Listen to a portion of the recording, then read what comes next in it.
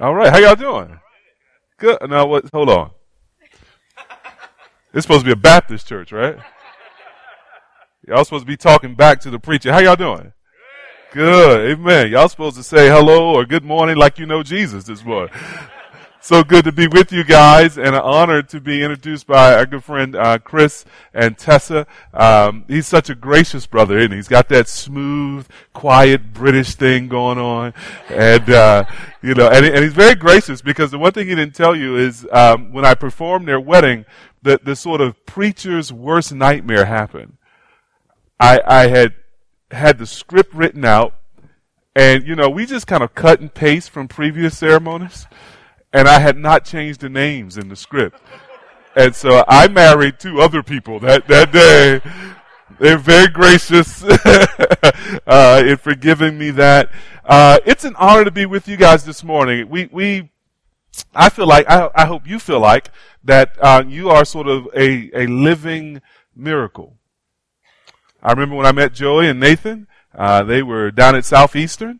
And came by the room. I was at a conference. They wanted to come by the room and pick my brains a little bit about church planting. I had never planted a church. I didn't have anything for them to pick. But I was happy to talk with them. And they were zealous to come to D.C. and to work and to plant the church. And this was really a dream. And here you sit. God in His matchless grace called the church that didn't exist into existence. And the gospel now is being preached here, and there's a witness for Jesus here that wasn't here just a few years ago. I hope you never lose the sense of awe that God has done that wonderful thing.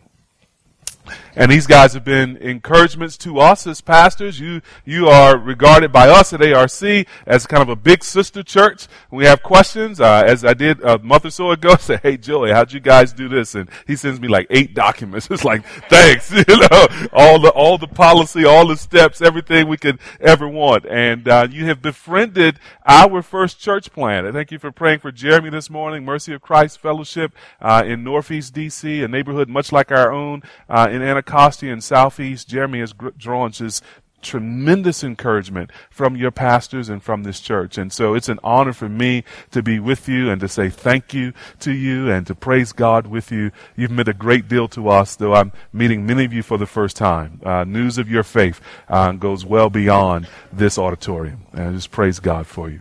Well, if you got your Bibles, we're going to be in the book of Colossians. In fact, we're going to be in Colossians chapter 4. Verse 7 to the end of the book there. And this is Paul's concluding section to the letter. He's sending out his final greetings and salutations. And I'd asked Joey, I said, "Hey, what should I preach?" And Nathan had told me, do something kind of mission related. I said, "Great." And I said, "Joey, what's been preached recently?" He sent me a list of things that have been preached. I thought, I know. I'll preach the final greetings in the letter. Surely no one has chosen that text. But in this text is rich instruction for us because God has called us to do something well beyond our individual capacity and well beyond the capacity of any local church. And that is to make disciples of every nation, to go to wherever people are and to proclaim the gospel and to bring people to saving faith in the Lord Jesus Christ and to teach them to follow Jesus in the obedience that comes from faith and to teach them to make other disciples as well. That's not something that we could do in our own strength. That's not something we can do as an individual church. That's something we need strong partnerships to do. And what I want us to see in this list of greetings is Paul's sort of partnership strategy. How Paul built the team that has continued to be effective even down to our day. How he laid the foundations of Christian mission and ministry in a particular way by assembling people and forming those people into a partnership that resounds and reaches to all the nations. So let me offer a word of prayer for us, and then we'll dig into Colossians. Father, we give you praise and thanks for your matchless word. We thank you that your word is alive. We praise you, Lord, that we not only read your word, but your word reads us. It searches us and exposes and heals and binds up and instructs and gives wisdom. Your word is life. We live not by bread alone, but by every word that comes from your mouth. And so we pray, speak to us, strengthen us, enrich us, and use us for your glory to spread your word to all the nations. Do this, we ask humbly, and do this for our joy and for your glory. In Jesus' name, amen.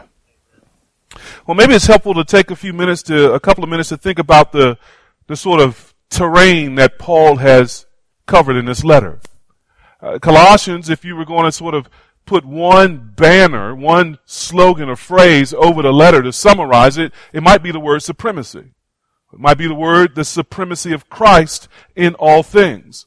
And in Colossians, we get some of the most exalted Christology, some of the highest sort of ideas about who Jesus is in all the Bible. So look with me at Colossians chapter 1, beginning in verse 15. Paul writes these words, He, meaning Jesus, is the image of the invisible God, the firstborn of all creation. For by him all things were created, in heaven and on earth, visible and invisible, whether thrones or dominions or rulers or authorities, all things were created through him and for him. And he is before all things, and in him all things hold together. And he is the head of the body, the church. He is the beginning, the firstborn from the dead, that in everything he might be preeminent. For in him all the fullness of God was pleased to dwell, and through him to reconcile to himself all things, whether on earth or in heaven, making peace by the blood of his cross. That's our Jesus, the one who is above all things and the maker of all things, who is the head of all things. And what did Jesus do? Look as Paul continues in verse 21. And you who were once alienated and hostile in mind, doing evil deeds, he is now reconciled in his body of flesh by his death, in order to present you holy and blameless and above reproach before him. If indeed you continue in the faith, stable and steadfast, not shifting from the hope of the gospel that you heard, which has been proclaimed in all creation under heaven, and of which I, Paul, became a minister. So Paul is saying, listen, we've got this great Jesus, who's the head of all things, and the ruler of all things, and the maker of all things, and not only that, the Savior of all.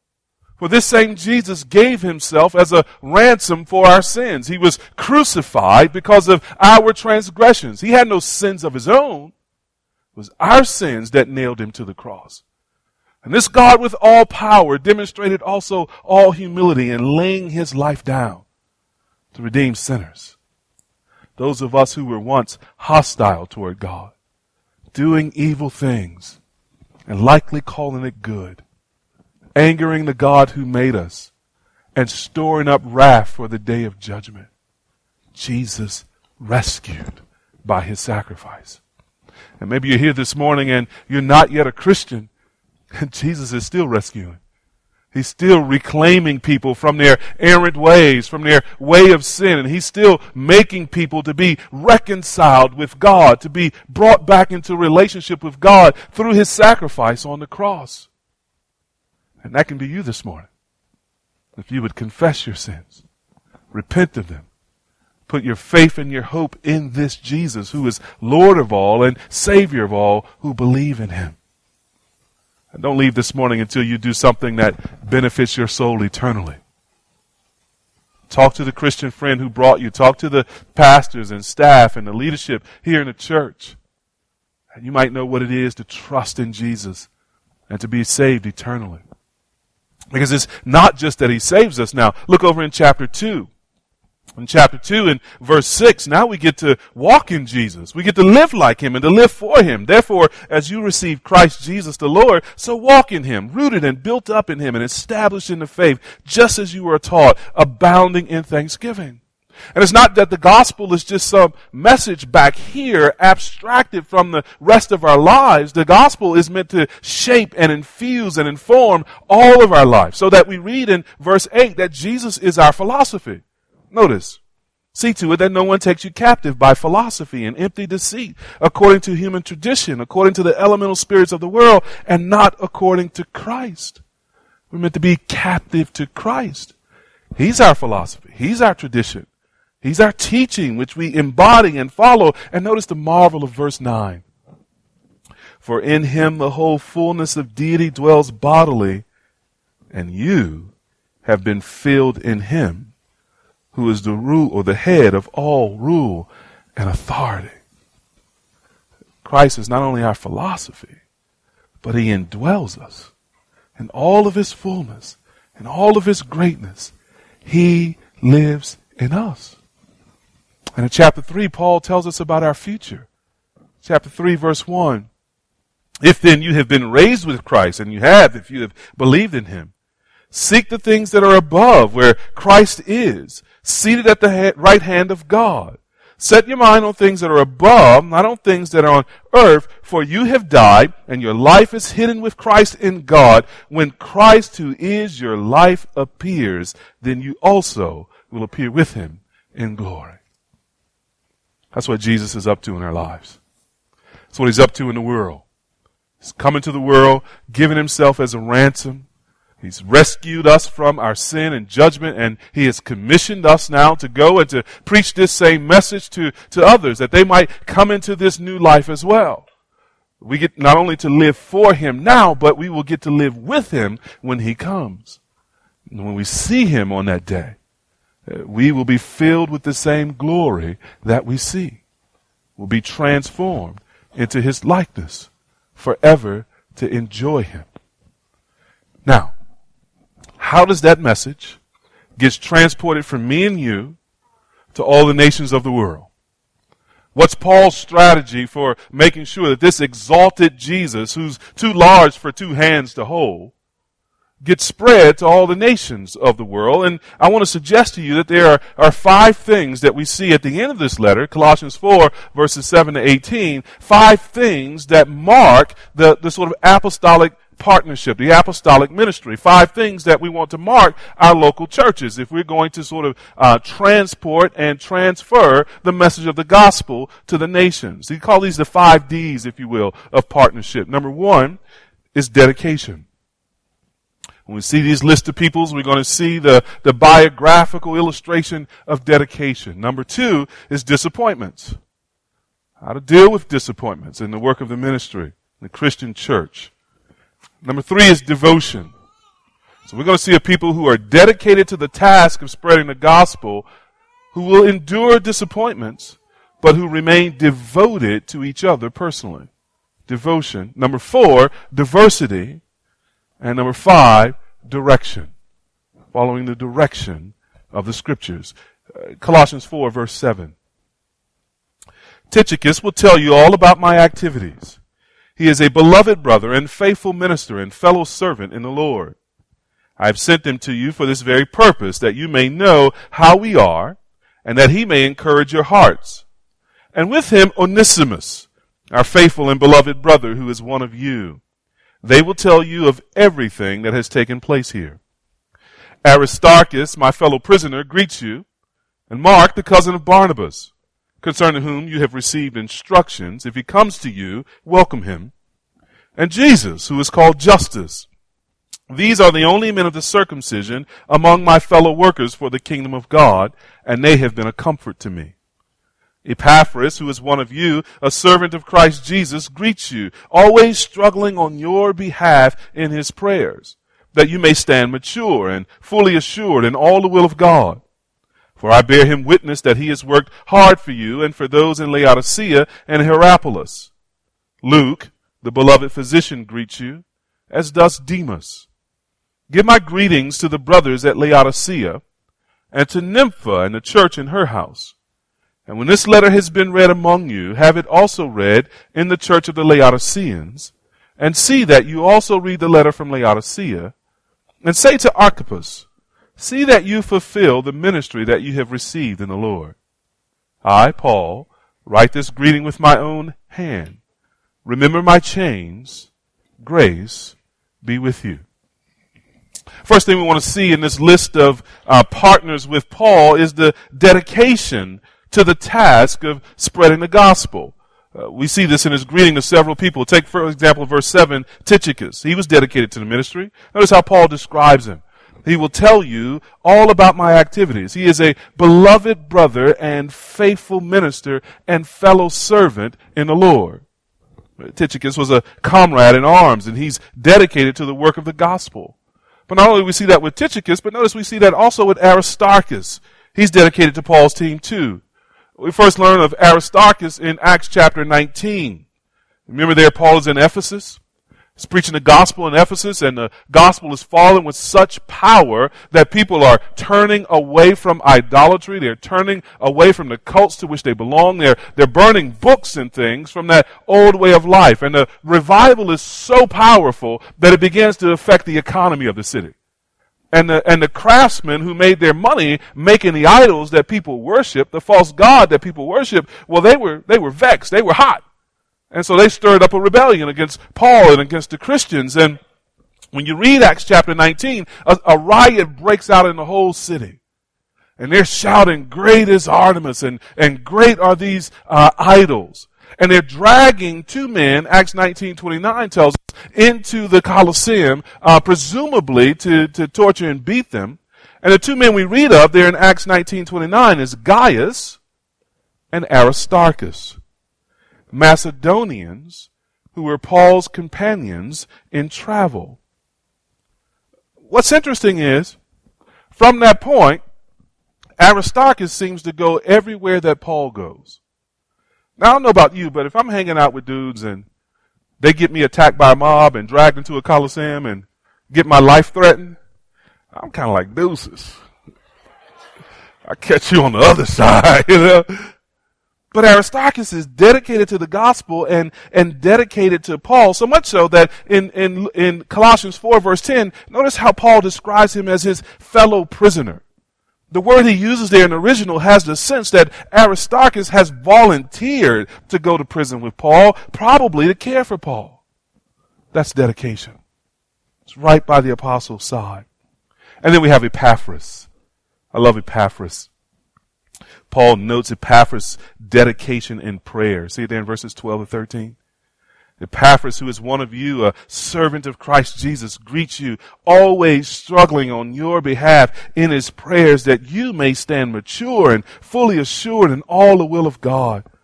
For I bear witness that he has worked hard for you and for those in Laodicea and in Hierapolis. How many of you know prayer is hard work? That prayer takes dedication. How many of you have bent beside your bed to pray with all good intent and what feels like zeal at the moment? And 2 minutes in, you notice that the words in your prayer seem to be getting further apart. And then you pop up and realize you've fallen asleep in your prayer. Maybe that's just me. It takes dedication. It takes work to subdue the flesh and to pray. And Epaphras is such a guy. He's praying for them. And how beautiful is his prayer, that you may stand mature and fully assured in all the will of God. Every team needs prayer warriors like this, who pray with this kind of spiritual purpose. And every team needs men and women like this who are marked by hard work, dedication, working. Notice now, not just for the church in Colossae, but also in Hierapolis and Laodicea, who have sort of a kingdom vision for their prayers. Not just a local church vision. And it's likely that Epaphras was the one who founded the church in Colossians.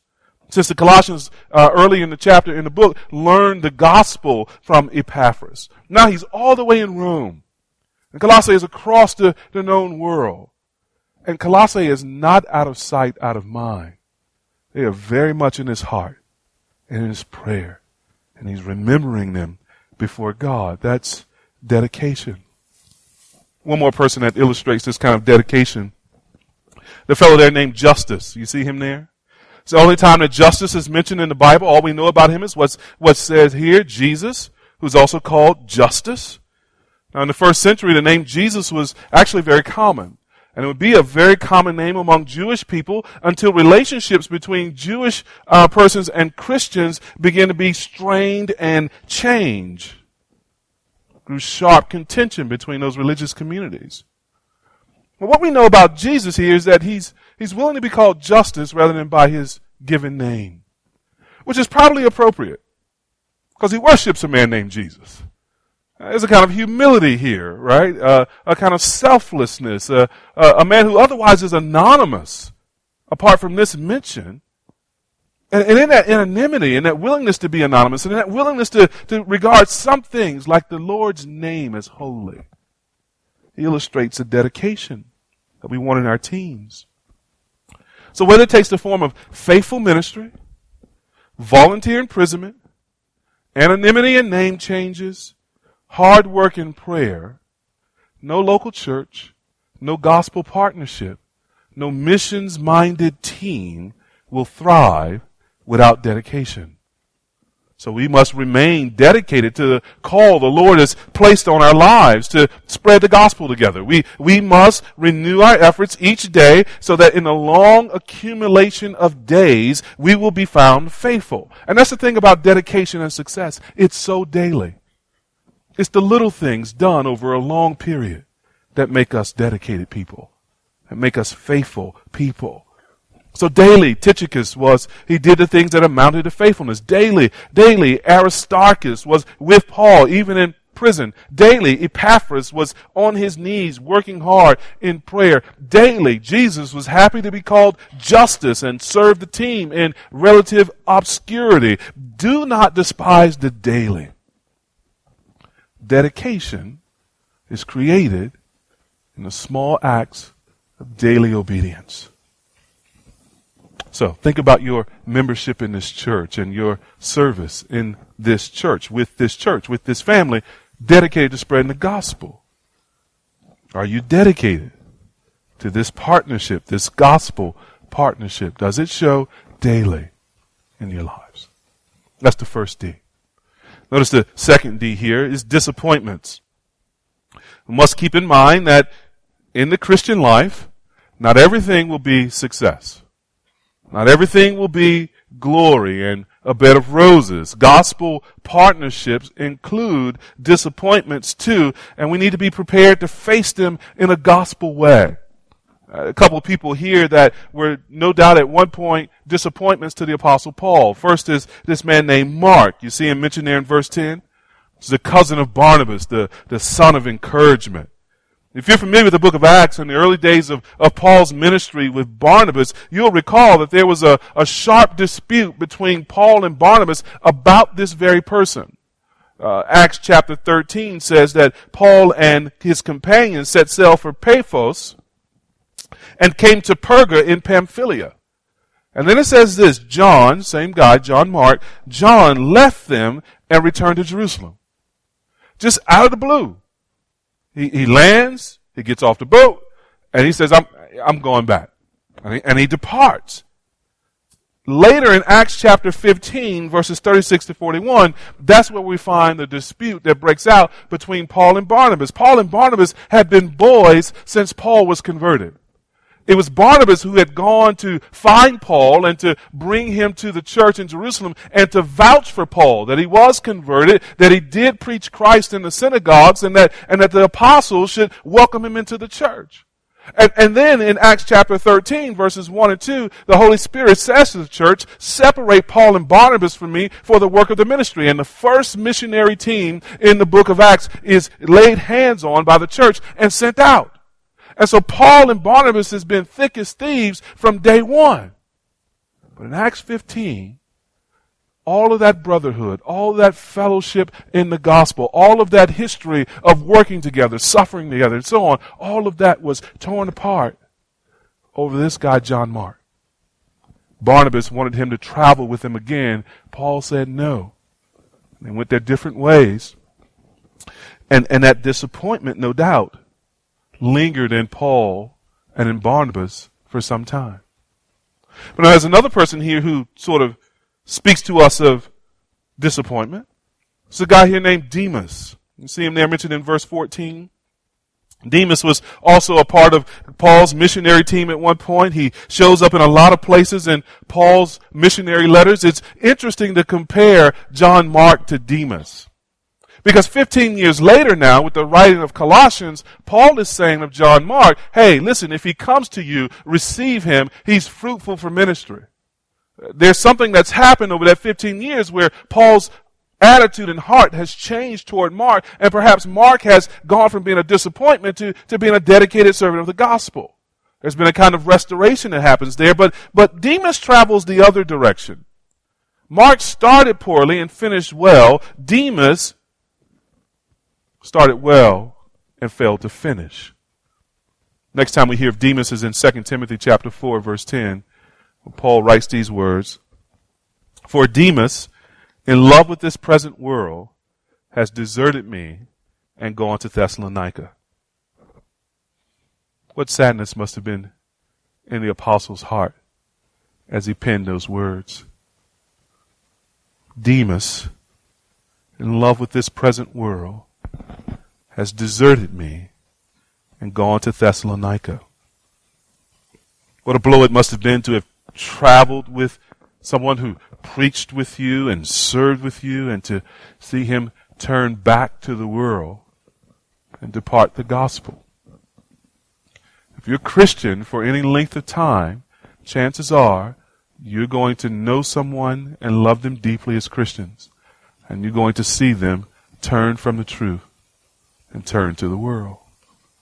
Such disappointments are unfortunately common. How do we handle these things? How do we think about these things as we're seeking to spread the gospel? Well, I think there are three things we might take note of just by the illustrations of Demas and Mark. First, we cannot take for granted that we will finish our race. We must persevere until the end. I suspect that Demas at some point was surprised in himself that he had gone from working at the apostles' side to loving the world. And how he had gone from working at the apostles' side to loving the world must have involved becoming cozy with the world and forgetting that he was in a war with the world. We won't coast into heaven. We must take it by force. We must travel the narrow way, not the wide way that leads to destruction.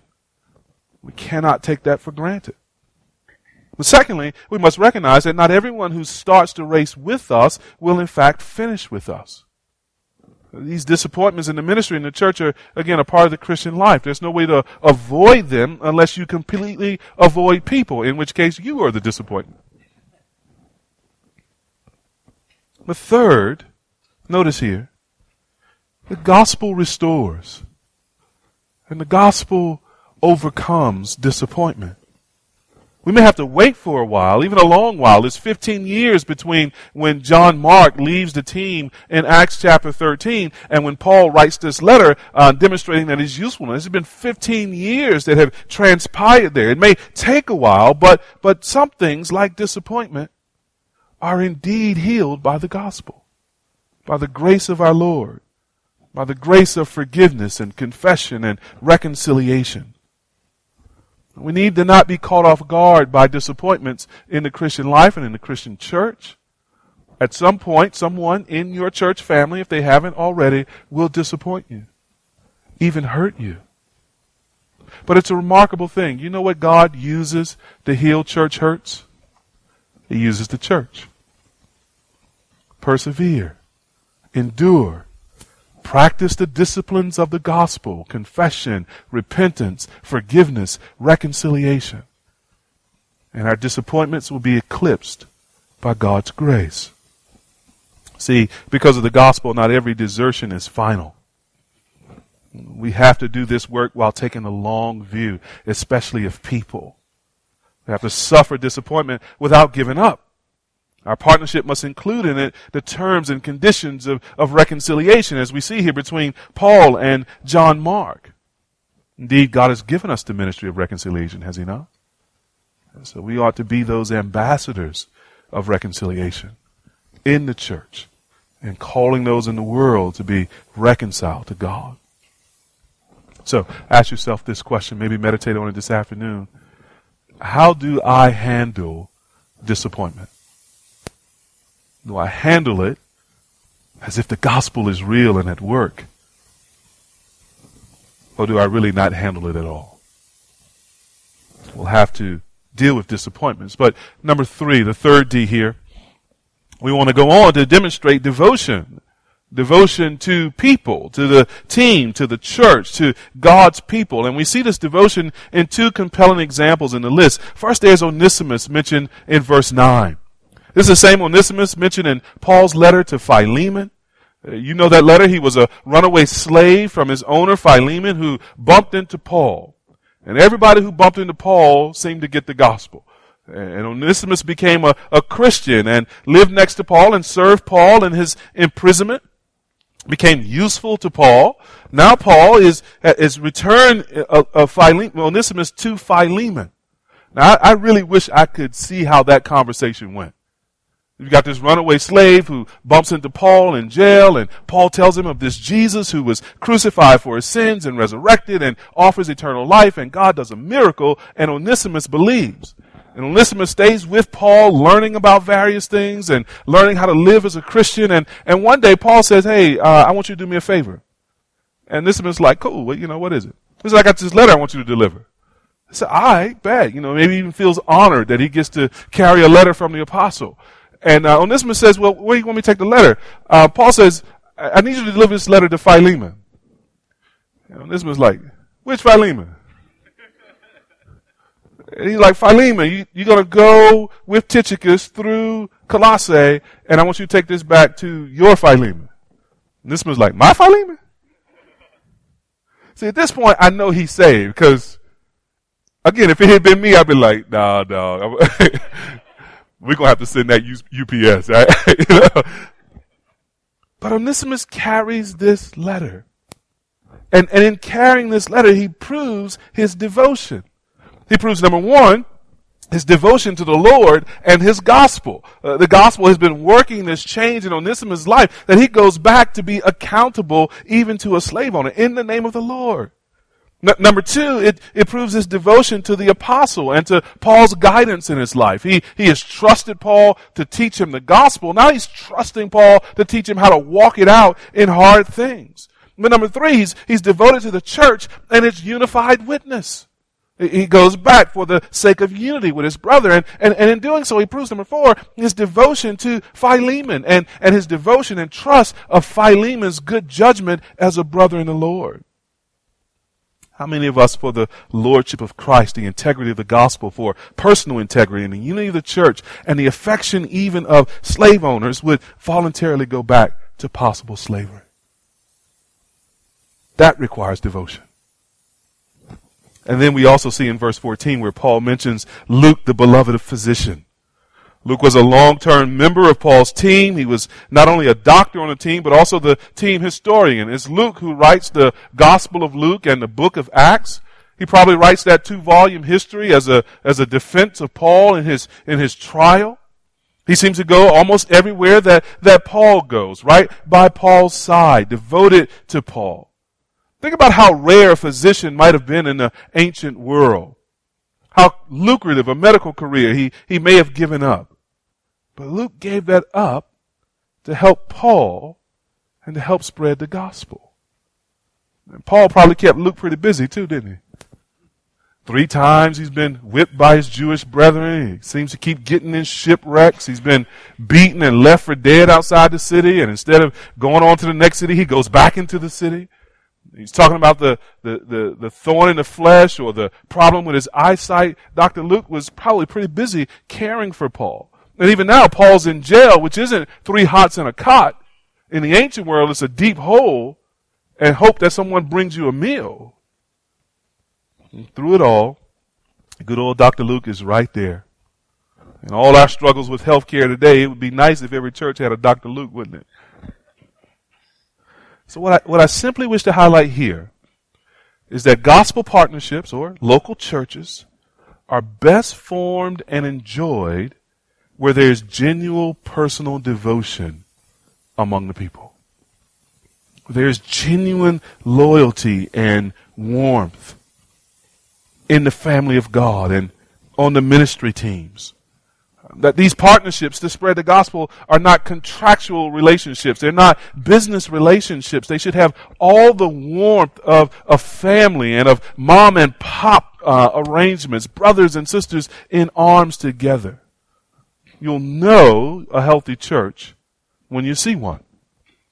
It will be focused on the task of spreading the gospel with all the warmth of true friendship. Beloved, that's sometimes rare to find, but such devotion is sweet. And even if it's hard, it repays. It's a mess worth making. It ought to be prayed for and cultivated. If you enjoy warmth in your friendships here in the church, if you enjoy warmth in your ministry teams here, and I trust you do not take it for granted. Encourage it.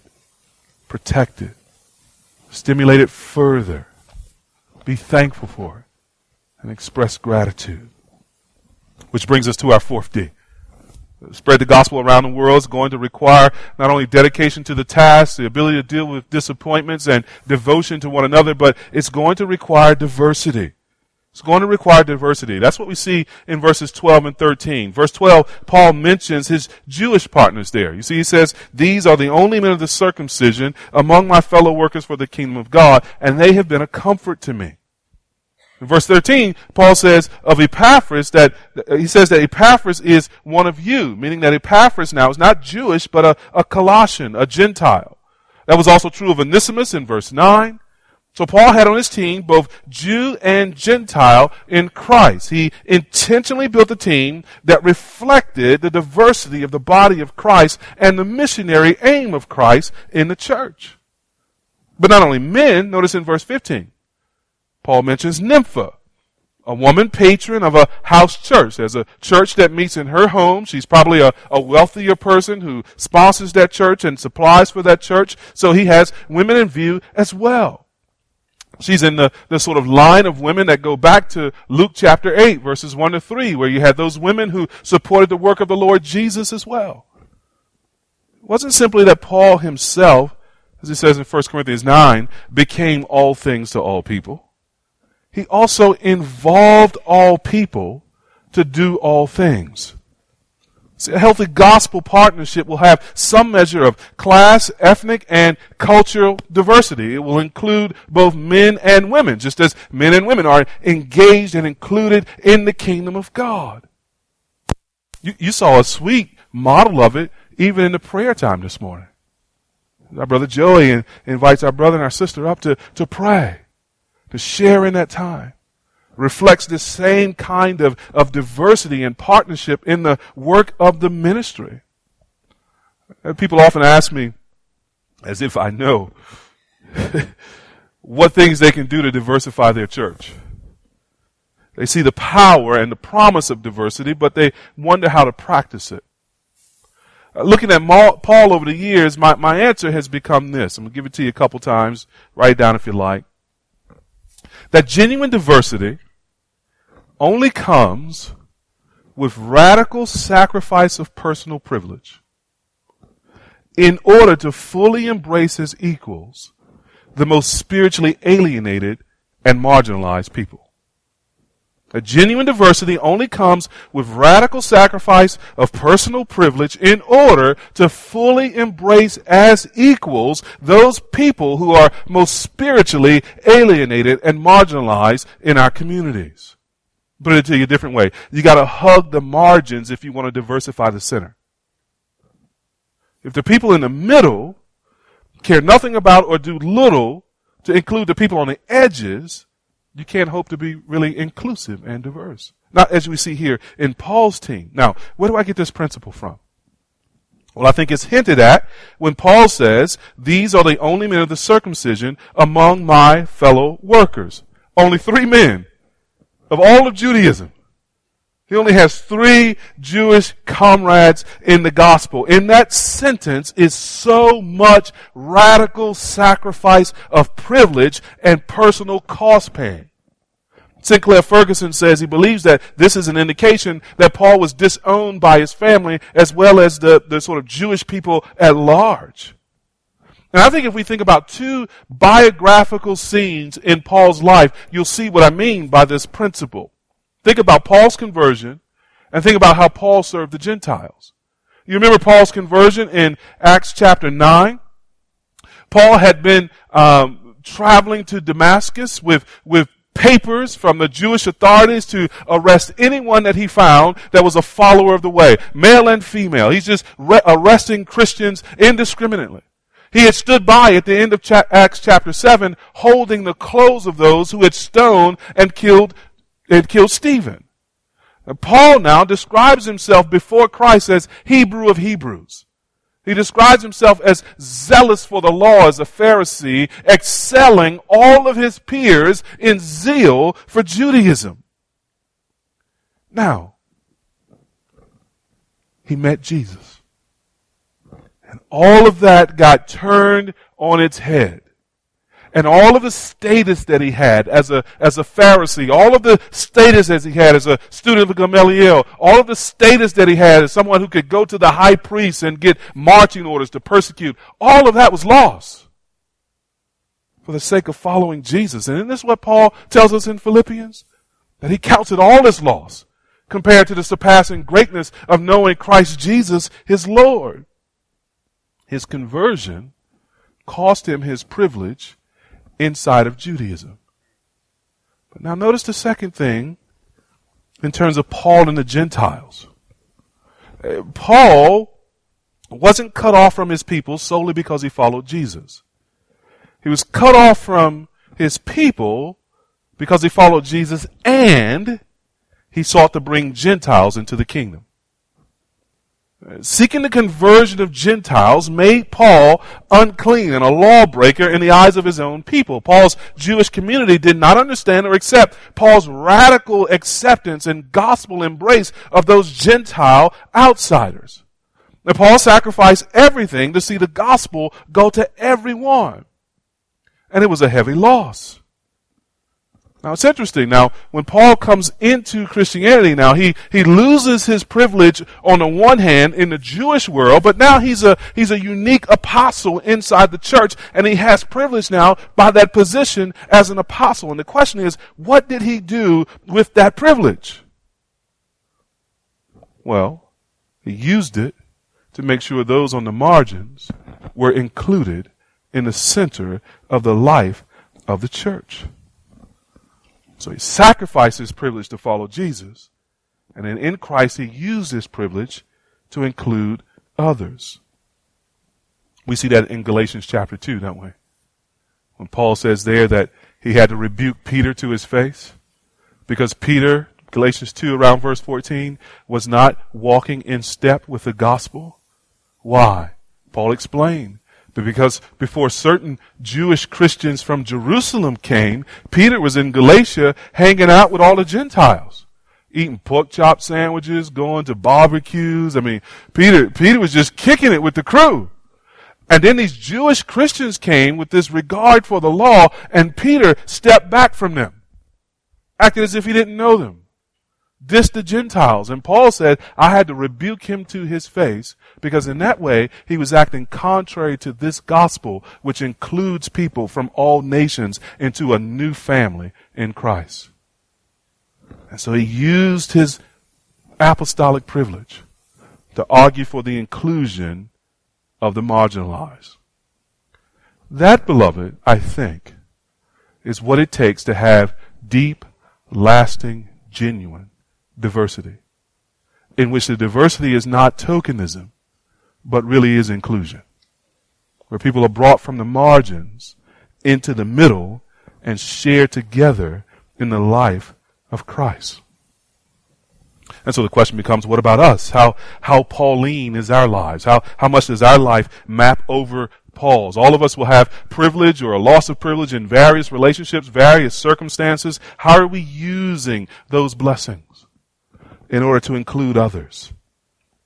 And who in your community is most marginalized? I can tell you who it is in my community, in Anacostia in Southeast D.C.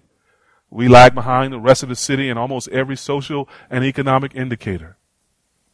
And so it's going to be the poor among us. And not just the poor, it's going to be black women among us. All right, who are largely leading 7 out of 10 homes by themselves, raising families by themselves, and even inside churches are often viewed as the less desirable marriage prospect, are often overlooked for leadership in churches. They're almost invisible, they tell me, inside of diverse spaces. And not just black women, but people with disabilities. When's the last time you imagined having an elder who has a disability? Right? There are all kinds of people around us, on the margins, alienated. I think the kingdom would sensitize us to recognize them. And not just recognize them, but to reach out to them. Not just reach out to them, but to bring them into the middle of our fellowships. And not just bring them into the middle of our fellowships, but where there's godly character and qualification to submit to their leadership. That's what it takes to have an enduring, lasting diversity that isn't upset and torn apart by the next election or the next news cycle, but that reflects the glory and grace of God in the kingdom. To get there, let me give you the final D. It's direction. We have to take God's direction. We must follow His word, in other words. Paul instructs the Colossians to read this letter in their church, verses 16 to 18, and to read the letter written to the Laodiceans. The word of God is meant to spread to all the churches of God, and in this way, all the churches have the same faith and the same instruction in the faith. The Lord intends us to carry out His directions by obeying our calling. So Paul puts Archippus on blast right there.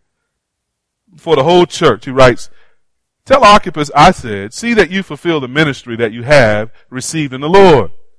That poor brother. He's sitting there, he's sitting there listening to the letter with everybody else. We've been going through 4 chapters. Paul is like greeting everybody and giving everybody their respects, their propers. And then you're like, oh, and tell Archippus, I said, do what you're supposed to be doing. That's the Ebonics version. And for the rest of that brother's life, he can't ever give an excuse for not serving in ministry. He's serving on the usher team. He's serving on the sound team. He's serving in children's ministry. He out parking cars at the service. Because everybody who know Archippus and know this letter, like, you heard what Paul said. We need help in children's ministry. Fulfill your ministry, brother. Poor fella. But what's said of Archippus applies to us too, doesn't it? The Lord has given each of us a service to do in our partnership in the gospel, in our fellowship in the church. By His Spirit, He's given each of us spiritual gifts that are meant to edify the entire body. And so it's incumbent upon each of us to see to it that we fulfill our ministries. We should follow the direction of the Lord and His Word and from His leaders. And we should find those places where perhaps people seem to be built up and edified by something that we do, some way that we serve, that probably we think nothing of, but that really blesses people. That's a pretty good clue to your giftedness, I think. And we should find those areas where we seem to be bearing fruit and bear more fruit. And not just those areas, we should see just areas of need where we don't feel particularly gifted, but we do feel willing. And serve in those areas of need. Fulfill your ministry, beloved, and the gospel will go forward in great power. Is that your resolve? Are you committed to following the path the Lord Jesus has commanded you to walk? I pray and trust you are. I pray that I am. I pray that together, as one family partnership formed by the gospel to spread the gospel, we'll see the glory of the Lord fill our lives and fill our communities.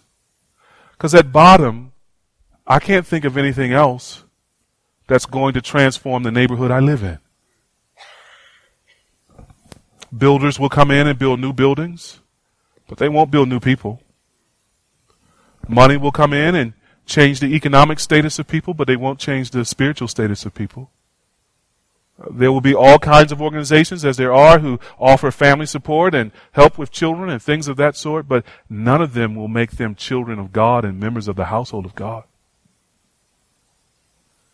Don't lose sight of the fact that what we do in spreading the gospel and representing Jesus changes both time and eternity and transforms things that human institutions and human strategies cannot reach.